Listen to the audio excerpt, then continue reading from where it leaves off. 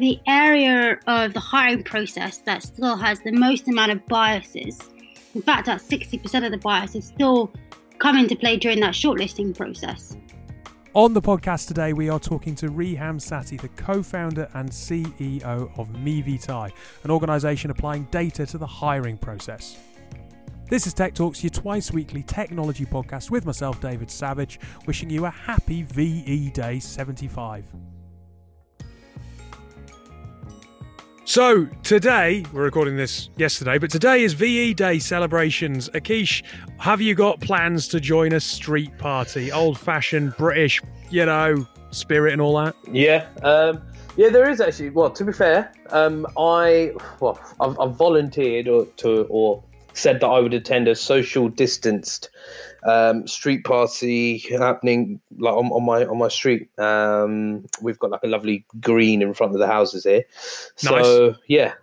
Had a neighbour kind of knock yesterday and say that they're looking to organise it. But it's very much kind of bring your own tea, bring your own drinks and that sort of stuff, and just kind of watch the kids run around and play, really. You bring your own tea and cakes doesn't really do it for me because I'm not a very good baker. The only thing I've mastered, along with probably half the country during this lockdown, is banana bread. Yeah. Cakes are just a disaster when I try them. Yeah. Or your tortillas. I mean, I don't know if the people... not really tea party, is it? Well, I don't know. It depends. If Mexican tea party, I don't know. You could always switch it up. Take some tequila and tortillas, and then you're talking. It might make the music from 1945 sound better. Tequila, yeah. Like George Formby and Vera Lynn. I don't know. Too much of that. Yeah, I don't know, but yeah, I said I'll come and take part. Just good to see anyone else apart from myself, really. When you've been stuck in your own house for about 5 weeks, but so I said I'll take part. Got to get involved, don't you? Have you seen that the BBC are replaying Churchill's speech apparently at 3:00? Are they actually? I've not seen that, but I'm sure that feels a bit OTT to me. No, yeah. I can only think about one person that we both know that would love it. Would be Jake Parker. I imagine he's. Oh yeah. He'll be there. I imagine he's got his whole living room set up, and if he listens to this, I'm sure he'll drop us a message as well. So that's one for Jake, definitely. He's a very big Churchill fan. So yeah. Yes. Moving forward, because I think we're applying all sorts of bias there to people who might enjoy it, and that's probably unfair of us. And bias is a bad thing. And today's interview is all about bias and how technology can help minimise bias in the hiring process with Reham Satty. So we'll hand over to the interview, and then we'll come back with some comment and news afterwards. So on today's show, we have another returning guest, which is lovely, especially in these times where meeting people that you don't necessarily know over a video interviewing platform is not the easiest thing. So we get to welcome back Reham Satty, the co-founder and CEO of MeVitae. How are you today? Oh, I'm good, thanks. How are you doing, David? Not too bad. We had you on the show probably about just over a year ago. Oh, you make me sound old. Yes, I think it was about a year ago. I don't think that makes you sound old. Do you know what? Considering how long we've been in lockdown, I feel old. So yeah, that's true. I did see quite a funny meme yesterday of it was a person saying, "Have you been to Nando's before?" And then it was Rose from Titanic saying, "It's been 84 years," which I thought was quite funny. Yeah. Anyway, how are you? Yeah, no, good. Keeping well. And a lot has changed since a year, I would say. A lot of developing, a lot of growing, and loving it. Tell us a little bit about who MeVitae are and what you guys do. Sure. So MeVitae is what we call a deep tech HR solution that's around the concept of optimizing how employers in organizations make better decisions without biases. And by the term biases, I mean the broader definition, algorithmic, unconscious / cognitive biases that our brains have. And it's around deploying these technologies that we've built that allows us to be able to shortlist top diverse talent and redact components of CVs associated with biases to ensure that everyone gets an equal opportunity.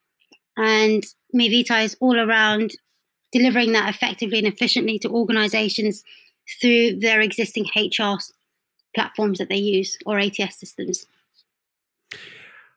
Is it naive of me to think that those organisations that are still hiring, because they can't meet people face to face, because the traditional hiring process has been disrupted, that would lend an opportunity for allowing some of those biases to be taken out of the process, because it's not kind of I'll meet them gut feeling, and maybe there is more process being put in place to try and make sure they're hiring effectively when they can't meet someone?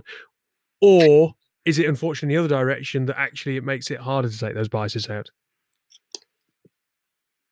So let me say firstly that it's impossible to remove a bias.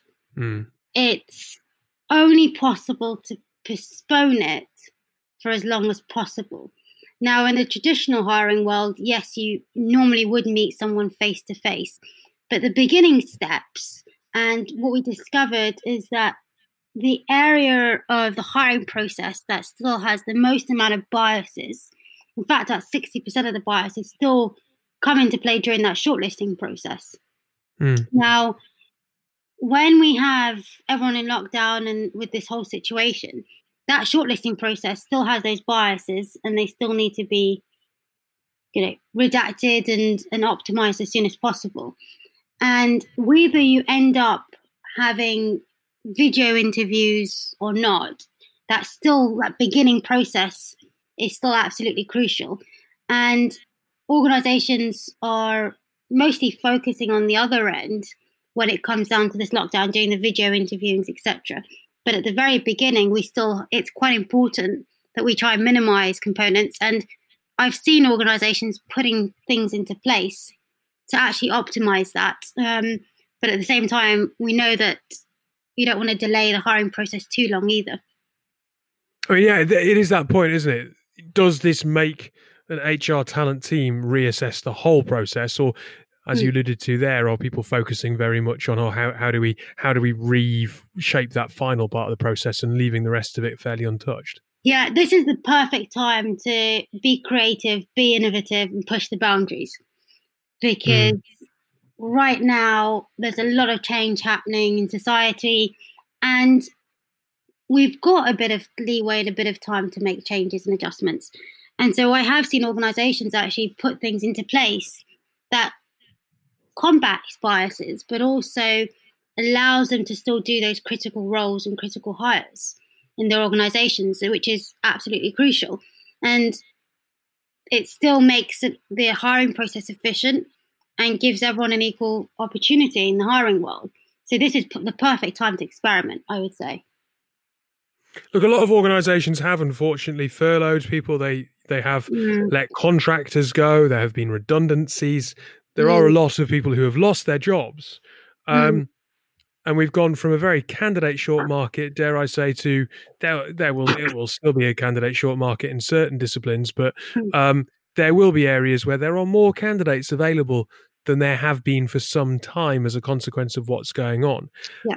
And fingers crossed, if the measures put in place by the government do work and we come out the other side and organisations can pick up pace and get back on the kind of an even keel as quick as is humanly possible, I suppose there's an opportunity to hire some really great talent out there.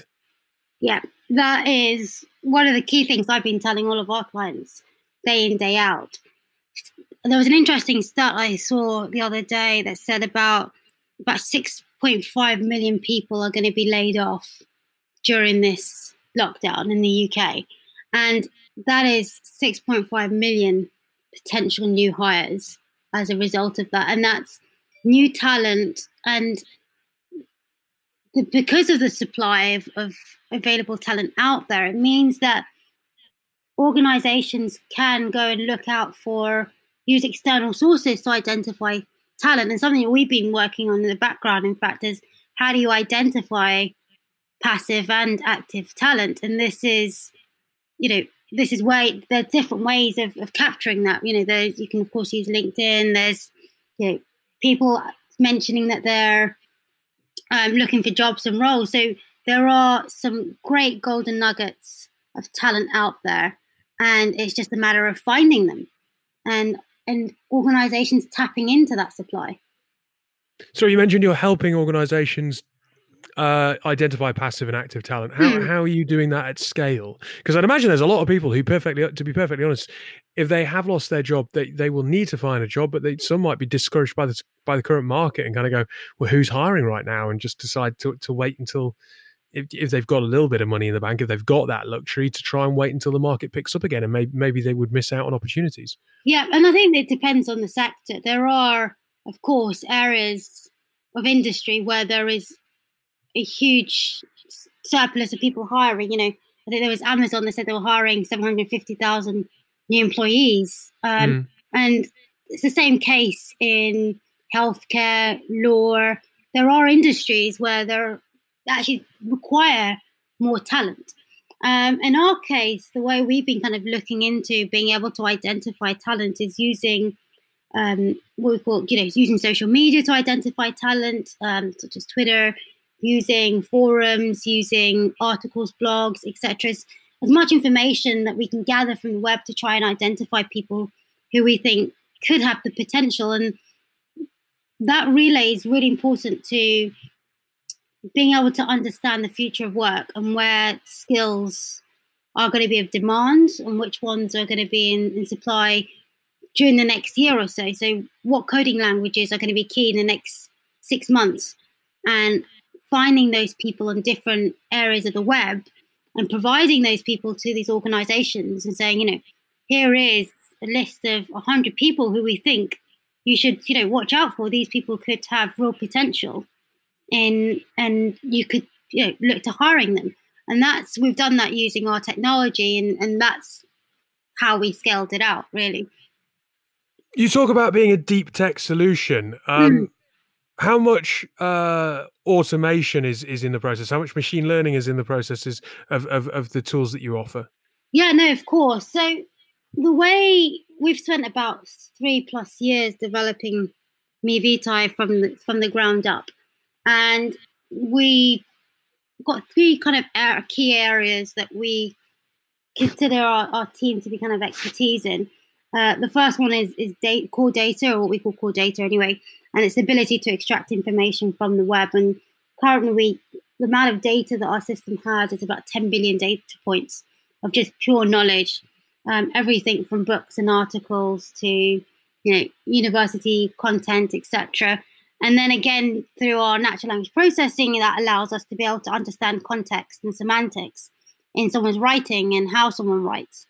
And these modules of technology therefore allow us to plug in and play to solve different challenges. And when you're referring to machine learning, we use a whole array of techniques that allow us to understand the hiring preferences of an organization, but making sure that's as bias-free as possible by specifically focusing on certain parameters. For example, how different skills relate to one another. So what we call pure facts, as opposed to subjective information that can skew algorithms and really impact who gets shortlisted.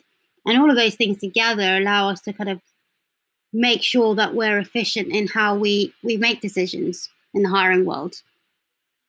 So bringing together two strands of this conversation, you obviously know a fair amount about automation, machine learning.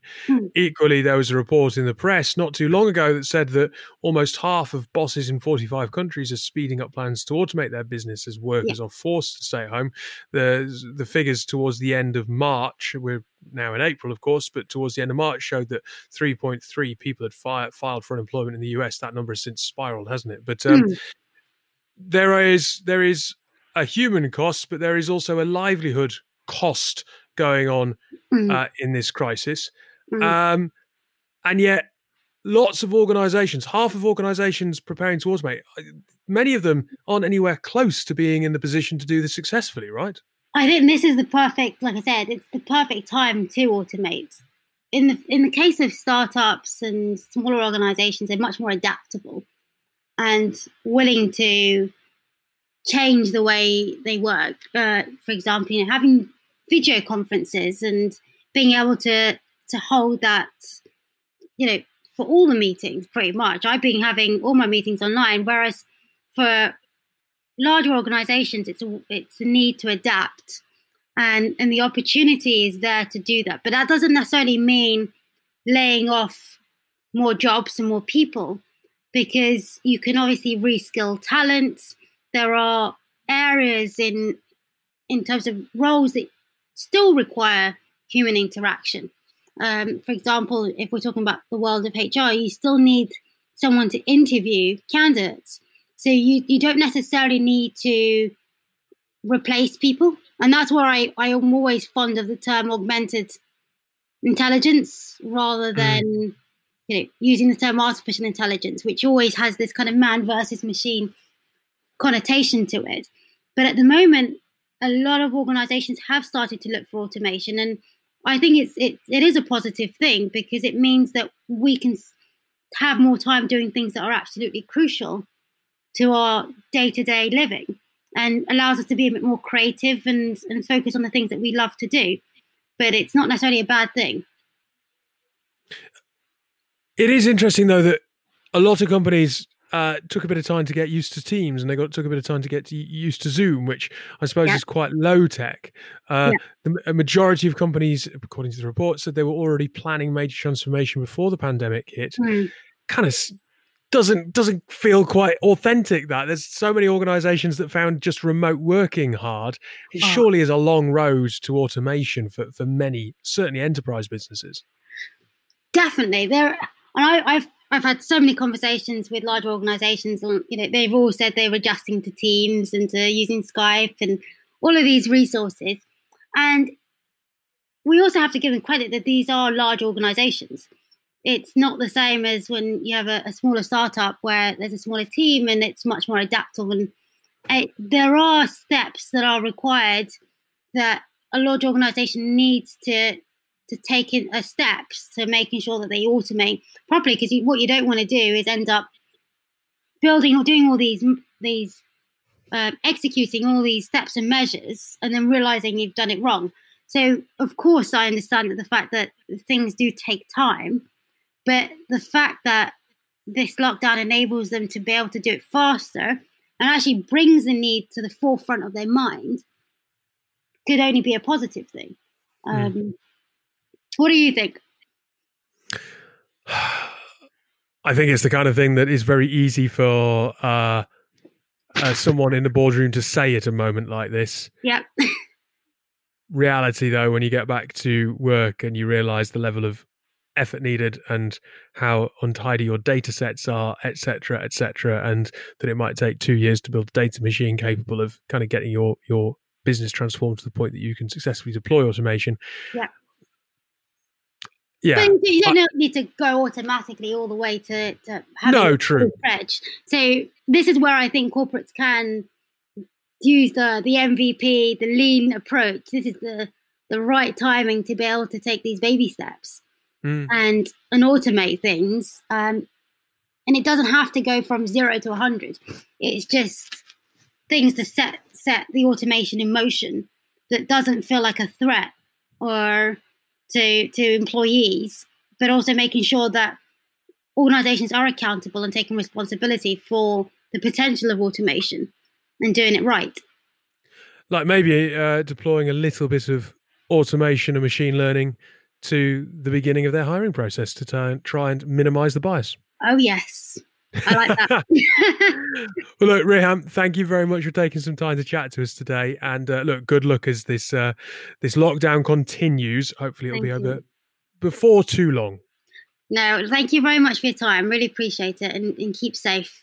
I should point out to anyone who's listening, if they can hear nice birdsong in the background, that I've been banished to the garden whilst recording today's episode. So sorry for that, but it probably provides a nice soundscape. If a plane suddenly comes overhead, it's because I live under the Heathrow flight path. It's not when they listen to it in their headphones. I think there's a bird inside their house or something. Why is this plane coming through the roof? Yeah, exactly. I can hear one in the background right now. Anyway, never mind. Look, we're both involved in the hiring process. Were you surprised that 60% of bias happens during the shortlisting process? Because honestly, I was. Well, I'm different to you then. I wasn't surprised. You should. Well, everything suggests that you should be, given that we live in such a diverse and kind of open-minded society. But I was not surprised. In fact, I didn't think it would be as high as 60%. That's over half. And if you think about, how many people get hired or how many jobs are advertised and selection processes all happening at once, even in a town or a city, 60% is a lot. Well, this is my point, and maybe it's because I view it through a tech angle, because it's a candidate short market. If you've got someone who's got the skills, actually the bit of paper becomes neither here nor there in terms of their background, their ethnicity, etc., which is obviously the way that it should be, and you just want to talk to them, and I would imagine that unfortunately bias creeps in after that. So maybe it's my technology bias of only looking at it from our point of view rather than possibly other sectors and markets. I think she mentioned kind of different sectors as well, but I think I think there is an underlining issue. We've had plenty of guests in the past, haven't we, talk about the bias, I guess the presence of diversity and inclusion within certain organizations. We had an interview a few weeks ago where I think more of the Fortune 100 CEOs are listed as Dave and Steve. Is it Dave and Steve? Or I think Dave and Steve. Yes. Dave and Steve. All right. Says something about people who call themselves Dave. Yeah. Well, let's not go into that, David. Hepsi from Equality Group. Thanks for that. Yes. That's questioning myself. Anyway. Exactly. And then we had Louise on a few weeks ago who talked about, how she herself had to do extra qualifications because she felt that was the only way, she would get further, or she was told by, I think it was a university tutor or professor or something. So hang on, that's a really good point, because that does relate directly to the 60%. Get a PhD, because then you'll have doctor in front of your name. You'll be Dr. Maynard Aitum, and people won't know that you're a female. And I mean, that is just awful. Yeah, exactly. And but again, so then you ask me if I'm surprised. I'm not, because would if we were to use that example, would, let's say, Louise's chances be different if she didn't have a doctor's kind of title in front of her name? And unfortunately, Me Vitae's research says yes. Exactly. So we shouldn't be surprised. One thing I do find interesting, though, I had a chat with the head of talent for the WWE yesterday, and he was talking about the fact that they are a global company but located on basically kind of 4 square miles in Massachusetts, I think he said. Could be Connecticut. Anyway, either way, a very small area within the US, but they're a global company. But actually this situation might force them to become a global company, because all of a sudden it doesn't really matter where you're based, and it opens up a whole global pool of candidates essentially for hire. And if I think about our own business, like, we weren't tribal, but there was definitely a London, Birmingham or London regions thing, which now makes absolutely no sense because everyone's in their own living room anyway. Yeah. I can see the lockdown having that effect on businesses in terms of hopefully dealing with bias, because it opens up a broader, more global, truly global potential staff kind of profile. And I think now, given if we were to think about home, or if we were to think of biases in terms of, if a lot of times we hear about return to work mums, for example, right, that want to come to work, but they want to, rather than doing a 5-day week, they want to condense everything into a 4-day week, or they want to do a large amount of work from home and then kind of come into the office ad hoc, right? I think a lot of employers now, in things like that, I think there will be a lot more kind of open to it. We don't know what's going to happen with going back to work, and if everyone will be allowed to always attend, work at the same time, in terms of how many people are in the office, but also from a perspective of trust and actually looking at productivity. I think organizations will now find and say, hang on, we can be just as productive from home, we can do just as much work as we were to do in the office, so why don't we take someone certainly in the short left field. Certainly in the short term, this idea of kind of running, walking, cycling to work, or getting on the tube on staggered start times, the tube's going to be an absolute nightmare whatever they do. because of the restrictions on the number of people they're going to be able to have on the trains, even across a staggered start time. You're just going to have this massively long, difficult rush hour. It's going to be no more productive to have people struggling in and out for hours. And then you're right. You know, companies have also got to question, well, hang on a minute. Should we let these people in? Because at the minute you're at home and you're only putting yourself at risk if you go out. But if you go out and get on the tube or then go to the shops and don't follow social distancing or whatever else, and there are a lot of people who, unfortunately, in shops are not following social distancing. They're ignoring one-way systems or whatever else. Yes. You're putting your colleagues at risk, and the company has to then weigh up that issue. And I think from organizations, then you'll start seeing a bit more of an adaptive approach. I think organizations and businesses have been great during this. I've got to put that out there, and our organization included. But I think what we will now see is true inclusiveness. I think it will just open people up. And again, going back to the point I raised a few weeks ago, having that human element back into business, that will also help with trying to come down on the various biases that might hinder the selection and recruitment process. I think it's great that MeVitae is using the internet, various news sources, articles, blogs to look at the future of work and try and create a list of potential hires that organisations might have missed. Because the market, she makes that point, 6.5 million people are going to be laid off, 6.5 million potential new hires. It's going to be the job market is going to be flooded, and actually a little bit of tech and a bit of understanding from data about actually which candidates might have been discounted but could add real value to your organisation in that sea of people available could be really useful. And also, I think with that level of I guess skill available in the market, I think people will want to basically. Well, I think organisations will see that, hey, we can get a lot of talent in here, which maybe come from different backgrounds and different flavours, but also will be able to hit various price points. I think gone are the days where organisations will find the absolute silver bullet. X person needs to have ABC 1, 2, 3, and all the bells and whistles. I think now they'll be open to saying, okay, maybe if someone's coming from a different background, or maybe their technology stack is a little bit left field, we can still use that because, they have the fundamentals or the basics in whatever.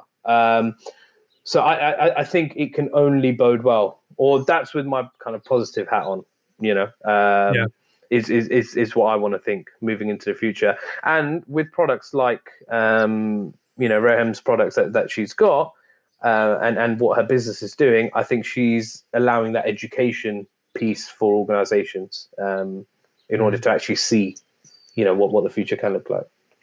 That's what I think. I think there's some good points there. I think, Reham, you provided some great talking points. So thank you for coming back on the show, a returning guest, as we've mentioned. Always lovely to have. And if you're enjoying this episode, please don't forget to rate and subscribe and give us 5 stars on whatever platform you're listening to. We'll go to a quick advert break and we'll be back with some technology news afterwards. That's like asking my favorite child. What's your favourite podcast? I think Football Ramble. House of Rugby. Billy Yang's podcast. Freakonomics. Is Science Versus, and they're always very quirky. I listen to that a lot just because the camaraderie and the individuals. Yourcast is a brand new podcast series where we talk to people making podcasts. On this show, you're going to hear some exciting new talents as well as some of the biggest names in the podcasting industry. We're releasing weekly in all the places where you'd normally get your podcasts from. Welcome back to Tech Talks. We're going to talk about data protection. What a fun subject, Kish? Yeah, data protection. Love it, mate. Love it. UK is racing to improve contact tracing apps' privacy safeguards. So basically, NHS officials are racing to introduce a greater privacy safeguards for the contact tracing app at the centre of the government's lockdown exit strategy amid mounting concern from security experts. Basically, because it's been developed at high speed, people are worried about its ability to keep data safe. The central database is going to hold a lot of anonymized data, and they're talking about a sunset clause, so agreeing to delete all data collected once the country returns to normal. I wonder who's going to be in charge of saying when that is. Yeah, who do you follow? Who gives the normal green light? And when does the normal green light happen? Is it announced? Is it only for people in the app? I don't know. I've obviously read and heard a lot about this app. One thing that surprises me is how, in the UK anyway, we're not using any of the big hosting or kind of cloud security companies that have apparently offered their services. I don't know if you've heard the same. So apparently, we're not making it in conjunction with an Apple or a Google or a Amazon or other kind of hosting or data server organizations. So I think that's the main concern. Whereas the government is holding your data rather than an organization that is used to it, and taking on that demand will not be a problem for them because they already take on most of the world's data. Do you get what I'm saying? So true, of course. But if all of that data is held in a database, and it's been developed at high speed, and it doesn't have the same security features the best security features that it should, then it's going to be vulnerable. Yeah, and people out there will focus and target and try and embarrass the people who've made it. Yeah. Yeah, and also not just embarrass the people who made it. I think if that data was to get leaked and embarrass maybe people that have also had it, you don't know the mental effects that might have on people. Someone may be self-isolating for 2 weeks and not really telling their friends or family or whatever, and just avoiding contact with people because they don't want to make other people scared or paranoid. Suddenly, data gets leaked, their name comes out. What happens then? So I think there's, whilst I agree with having some sort of a tracking or tracing system, I'm not sure the app is the way forward, personally. I think it's very interesting as a final word on this that Robert Hannigan, a former director of the government's intelligence and security organisation GCHQ, said that whilst he thought the app was not a threat to individuals because it only recorded a person's postcode, it was right that the exercise of surveillance should be reviewed after the crisis. So he said, my own feeling is that this should be time limited. So at the end of the pandemic, we need to pause this experiment and have a proper public debate and parliamentary debate about the use of these apps in future. And I think he's right. We are rushing headlong into effectively mass surveillance. In other countries where that's happened previously, those measures have not been rolled back, and it's an encroachment on private life. And whether or not you think it's for a good cause, a public debate and a real pause before we kind of continue is absolutely called for. Yeah, and I think let's just be adults about it. Why if the government wants to do that, they say, right, we're trialing this for the next 3-4 months. Where are we now? Maybe even 6 months or whatever, and say, this is what we're going to be doing for the next 6 months. This is just so we can try to get back to normal. And then we are going to review it and it's going to be discussed in the House of Commons. And we can take it from there. At least then everyone has that kind of end goal to look at. And you go, you know what, it's for the sake of others. We're already doing so much, right? We're already distancing ourselves from our loved ones, our friends, our family, our normal daily routines, our work. People are being affected financially. So if it is just putting a bit of information in an app, they're not going to ask for bank details. They're not asking for, your kind of personal credit limits, or they're not asking for, these sorts of things. It's just, let's be a little bit open. Let's help, each other and get over this thing. Yeah. Look, Akish, thank you for joining me today. Enjoy your street party. Enjoy VE Day. Yeah. We'll meet again. Definitely.